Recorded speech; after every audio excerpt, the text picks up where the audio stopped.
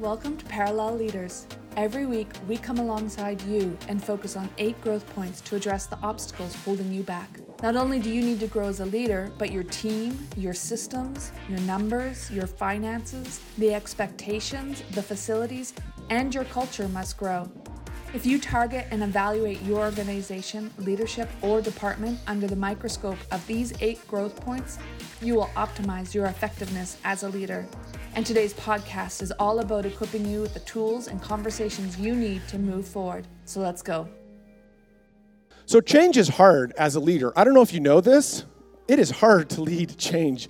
And, leading change is hard. It's hard to move people to a more desirable future. You would think, that's what leadership is, moving people to a more desirable future. And, you'd think everyone wants to do that, but that's not true. People are stuck. People are, that's why we need leaders. That's why we need people like you, because we have this propensity as humans to stay in the same thing, to not want to take new steps. And so it's just difficult, but then it's even more difficult in a culture that keeps changing. I don't know if you've noticed this, but the culture we serve in keeps changing. And so the dynamics that we lead in are different today than they were 5 years ago, than they were 10 years ago. And, I even remember 5 years ago, we would talk about this, and I would have to belabor this point with people and be like, that the culture is shifting around you. And people would look at you and I'm like, yeah, and they'd try to give some examples. But now it's you just see the world pre-COVID and post-COVID. Doesn't it feel different? Stuff has changed. This is different. Things have shifted in our culture. Politically, things have got really divisive. Even the fact that I just said politically, some of you in the room are like, oh my goodness, it's a fact. Where I used to be able to say that 5 years ago, and it would be like, what are you talking about? I guess they're kind of divided. But now it's really divided. You do not want to talk about things because it could blow up in your face. So change is hard, but it's even more hard in kind of a changing culture, how the world, the context we change in. Years ago, I sat down with a friend at one of those fancy restaurants, and we were talking about this. And when someone says something to you and it sticks in your brain, you cannot get it out, stuck in your brain. That's what this person did. We were talking about this, and he said, yeah, this is the way I think about leadership. And we were in one of those fancy restaurants with the craft paper and the crayons. That's highbrow restaurant. And so he's on the table in front of me. He draws out this right here. Now it obviously didn't look that nice because it was in crayons, and it was a line like that, and arrows on both ends, and then a little hash mark in the middle. And this friend of mine, dear friend, who's led a whole bunch of different stuff, said, the way I think about it is this. So this line represents everything that your church does. This represents everything that Parallel Church does. And that little hash mark in the middle, everything on this side of the line is pushing the mission forward. It's making us more like the church that God's called us to be. Now, everything on that side of the line is slowing us down. It is making us not be as effective. Now, just even that alone is a lot to admit to you as a leader, that there are things here at Parallel today that we are doing that are pushing us forward, and there are some things that are slowing us down. That may be a novel idea for you, but it is true. There are things that we do, even related to our whole conversation from this morning when we started. There are things that we just do that we keep doing because they're museum-y, and eventually they'll end up in the mausoleum phase, and we've got to figure out what those things are, but they're here. They are in our midst. Now, the difficulty is, over time, what takes place is, next slide, and he draws another line out, and he says, the culture changes, the culture shifts. And then draws out this other line, and then goes to the next slide. There's this weird zone that's represented by that blue box, which is things that we used to do as an organization that before the culture shifted, they were effective. They actually did help push the mission forward. But because the context, that other line, changed, because the world that we're in changed, now, if we just keep doing those things in the same way, our ministry will be less effective. They'll slow us down. And so examples from that in my ministry career. So this is going to give you a little bit of light of how long I've been in ministry. This stuff was not actually happening when I first started, but I remember early on in ministry, people talking about bus ministry. Now, have you guys ever done bus ministry? You probably did at some point. So bus ministry, there were churches, including this church, that used to have buses that would drive around the neighborhood and pick up kids and say, hey kids, why don't you come to church on Sunday morning? Hey little kiddies, get on our bus and come to church. Just saying it sounds creepy. You're like, that is just wrong. Like, if we tried that today, hopefully we don't do bus ministry anymore. I'd be stepping on all kinds of problems. I'm leaving, it's fine. If you kept doing that today, like, obviously, that's like an obvious example. People would look at parallel church and they would say, what exactly does parallel mean? Like, what? That's very odd. They pick up children.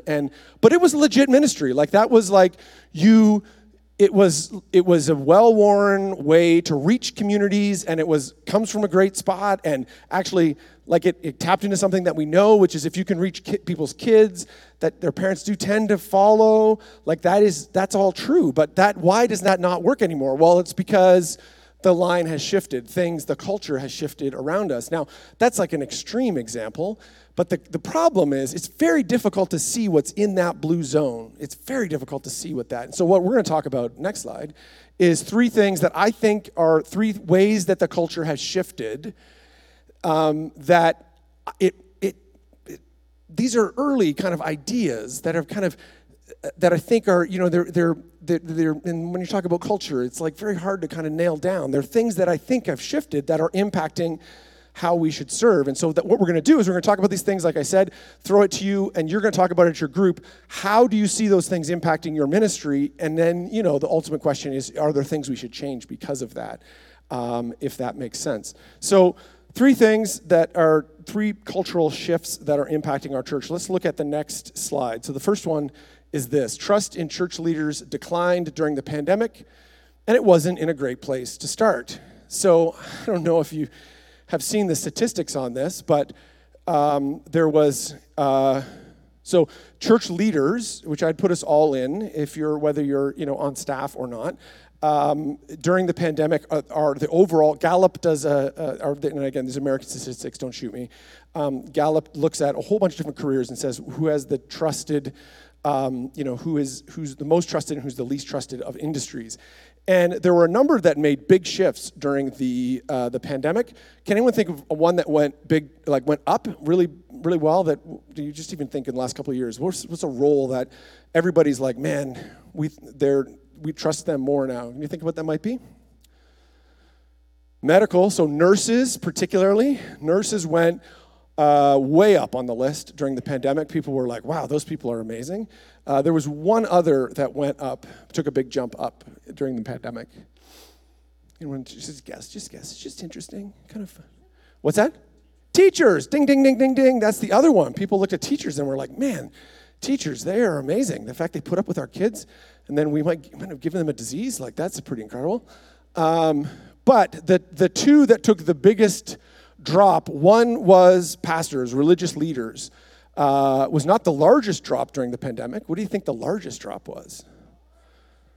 Politicians, exactly, fell to the very bottom of the list. Actually, at the very bottom of the list is federal, so senators in the states. It's the least trusted people, which is just like a non-political statement. Isn't that fascinating? But we took a dramatic fall. There used to be a time, believe it or not, and this is probably none of our lifetimes, but there used to be a time. Does anyone remember the show Little House on the Prairie? Like, that actually was kind of true. Like, the minister was actually looked at as like, they're like a really trusted person. Like, they were really liked. Like, people actually liked pastors. Now it's like, those people are kind of weird. Like, so it has taken a huge drop.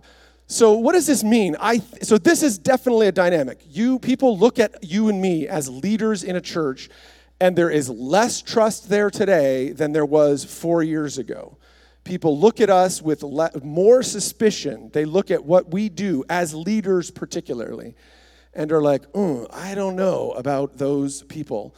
So let's go to the next slide. So this is some of the implications of that.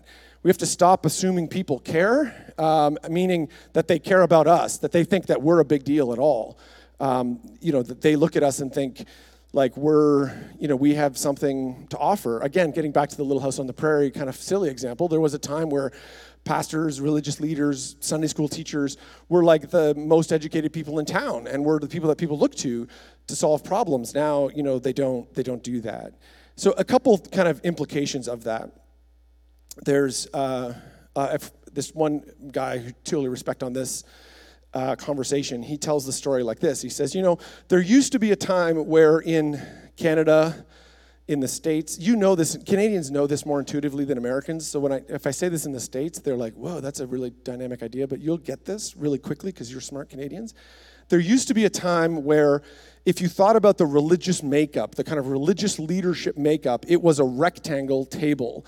On one end of the table were Christians. On the other end of the table were maybe Jewish folks, or maybe it was like Protestants and Catholics were on either end of the table, but like our type of church was on one end of the table, meaning we had like a lot of say, and then there was someone else, maybe Jews, maybe some other group on the other end, and then everybody else was kind of down the side of the table. It was a rectangle table, but there were a couple groups that were super dominant.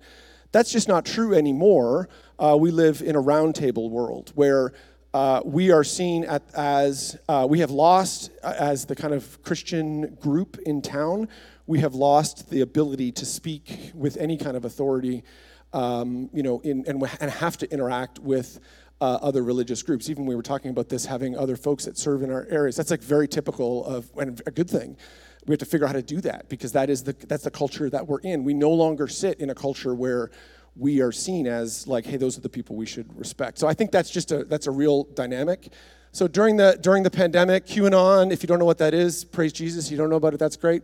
Conspiracy peddlers are a problem for all of us, regardless of what you think. So the church has been backed into a corner and been labeled as being peddlers of conspiracy theories. We're seen as a place where, like, we generate that stuff. People assume that, that is where those things come from. So I think that leads us that we need to think more like missionaries. The other interesting piece of this puzzle is I think many of us have a framework in our mind that we think of our culture as post-Christian. Like we think, this place used to be Christian. And a part of the reason why that is because you drive around Lethbridge and there's like churches here. You drive around and there's like old churches in town and stuff. So you think post-Christian.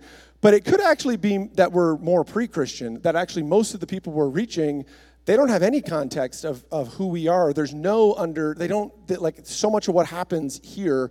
Like if you were to pull up 15 people we were to walk down Lethbridge tomorrow morning at 10 a.m. or 11:30, whatever time your service is, and pull 10 people who weren't in a church anywhere and said, what happens in churches today? They would be like, I really have no idea. I have no context to what is happening there. Maybe they sing, they don't have any, it would be similar to you, like you're in a if you've never been to any other religious ceremony, like have you been to a synagogue? Like you would be very hard for you to speak with clarity around what actually happens at a synagogue, or like if you haven't been to a mosque, you'd be like, what happens at a mosque? And you'd be like, I really have no idea. That's most of the people in our culture, where I think a lot of us are holding on with this idea that we're post-Christian, that there's like people that we just have to kind of get over some hurdles in their brains and they'll follow Jesus. Well, actually, it's more profound than that. They're suspicious of us, and they're pre-Christian. So that's one of the dynamics, that there's a growing decline in trust of leaders, particularly church leaders. All right, let's go to the next slide here. All right, Gen Z, our friends Gen Z and then Gen Alpha, which is the group that comes after that, say they feel less connected to their church during and post COVID-19. 43%. That is a staggering statistic. So this is, next slide. As Gen Z goes, there goes your church and mine. So our ability to transmit, this, but just let this sink in. Our ability to transmit the message of Jesus to the next generation means we're one generation away from the gospel being extinct in our culture. And that's always been true.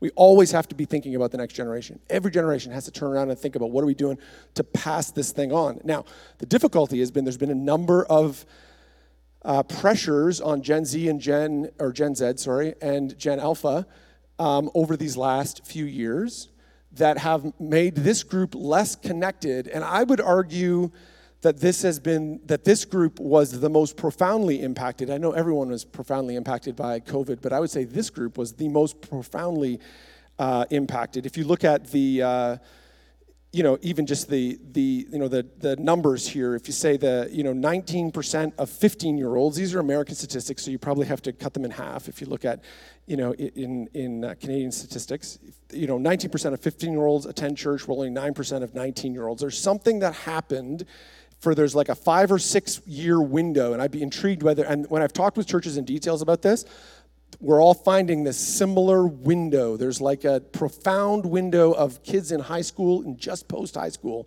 where they have struggled to keep those people. Now, maybe that's not the case here at Parallel, but there's a significant issue there. Ambivalent screenagers, I love that name. This idea of people who are that's a funny way to say it, but we're that generation. We've given them devices and just said, "Great, this will raise you," and that's not a guilt statement, but that is what's happened culturally. We've said this thing will help you, and the difficulty is, I do think we're all going to look. We look at the ads back in the 50s for smoking that said 8 out of 9. Doctors recommend Marlboro cigarettes, and we look at that and are like, that's crazy. Like, those people are nuts. Our kids and our grandkids are going to look at the way we handle social media and screens with our kids in the same way. Like, just get used to that. That's going to happen. Eventually, people are going to look at you and say, you're crazy. I can't believe you did that. You were alive when you used to just give people devices? That's unbelievable. And, that has all kinds of, there's tons on this. There are all kinds of, negative stuff there.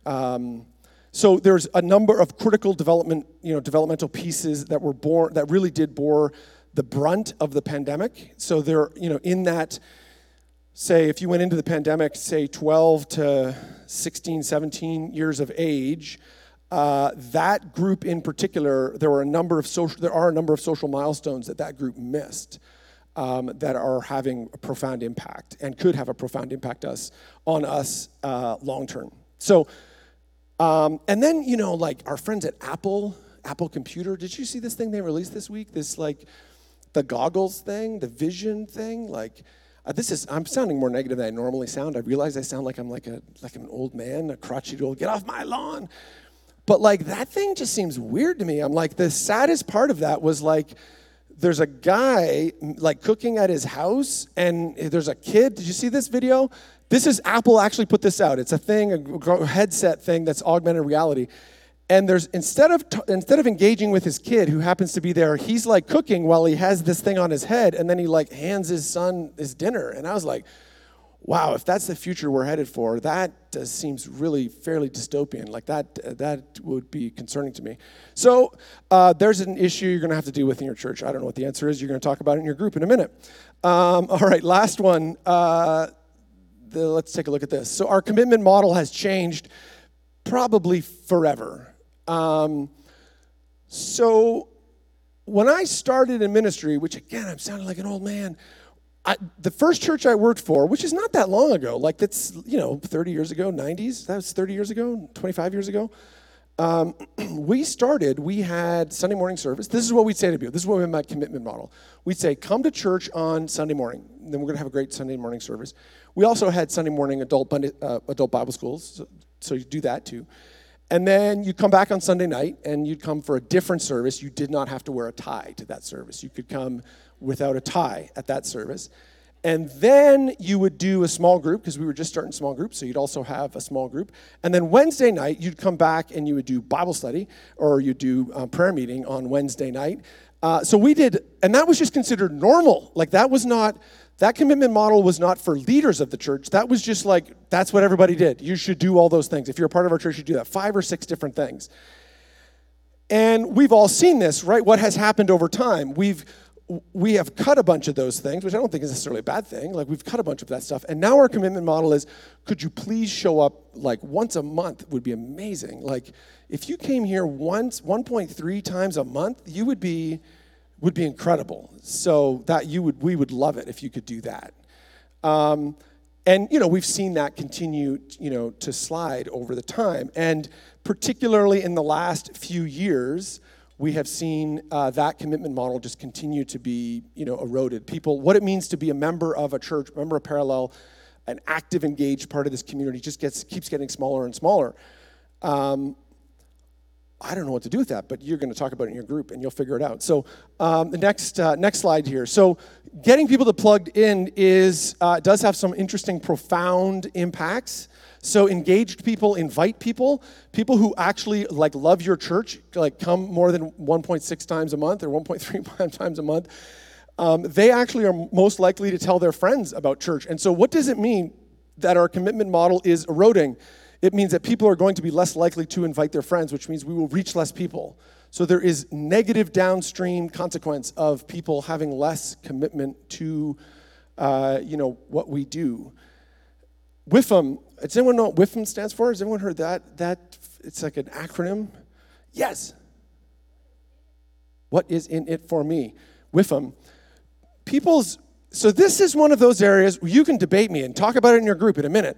But people's orientation to the world has always been they are selfish. They are what is in it for me? But the culture has turned up the volume on this. One of the things that social media has done in particularly is we are used to our experiences being fine-tuned and tailored to me. Do you know how radical of that idea is? That you can open up your phone, flip through Instagram, and 0 people in the world will see the same thing. That algorithm is learning you. It's trying to say, I want to find the exact right thing for you. And you've had this happen, right? The one I had recently was I was talking with a friend who lives in Paris about the Paris Olympics. I didn't even know the Paris Olympics are going to be in Paris. And I was talking about the Paris Olympics, and he was telling me some cool stuff about the Paris Olympics. And all of a sudden, magically, what happens on my phone? Stuff for the Paris Olympics starts showing up. Now, I don't know what is happening there. This is very strange to me that's happening. But if you can get beyond they're listening to us thing, and think about the fact that somewhere people are making a decision to try to customize this thing directly to me. Now, the problem with that is people's ongoing expectation of how the world should function, that everything should be completely customized to them and to their specific needs. So what does that mean for us as a church? I think we have to articulate what we do. The language we have to articulate to them is how being a part of whatever it is we're talking about as a church, how that is actually beneficial for them. You can no longer say, you should be in a small group. You need to start with questions. Are you looking to connect with people? Do you want to grow in your relationship, with your relationship with Jesus? Do you have questions you're not sure what to do with? We've got this thing here at the church called small groups you should join. We have to position stuff from their point of view, from where they're coming from, not from what we need. It used to be the church is open, you should show up. That's literally the commitment model when I started. It was like, we're running something, you better come here. And we did. That was amazing. People, I know you find that hard to believe, but that actually used to work. We're going to open something, people would show up. Now it's like, people don't care. They want to know what's in it for me. The third part of this is, we need more metrics. And this is for people who particularly are in leadery type positions. But we need more metrics than just noses and nickels. So how many people are actually attending stuff and how much money are we generating? Those are not good, they're fine. You should track those things. But they're incomplete statistics. We have to track more than that. We have to figure out how we track are people actually engaged. One of those examples would be, and I don't know what your practice is here, so I apologize for that. It used to be we'd have people sign up for, this is true, we would have people sign up for small groups, and then they would show up for small groups. Remember that? People would or you would say, I'm going to volunteer. I will get on a schedule to volunteer. You'd have Volunteer Sunday, and people would sign up for volunteering. And then you know what they would do? Is they would actually show up and volunteer. Those two things were connected.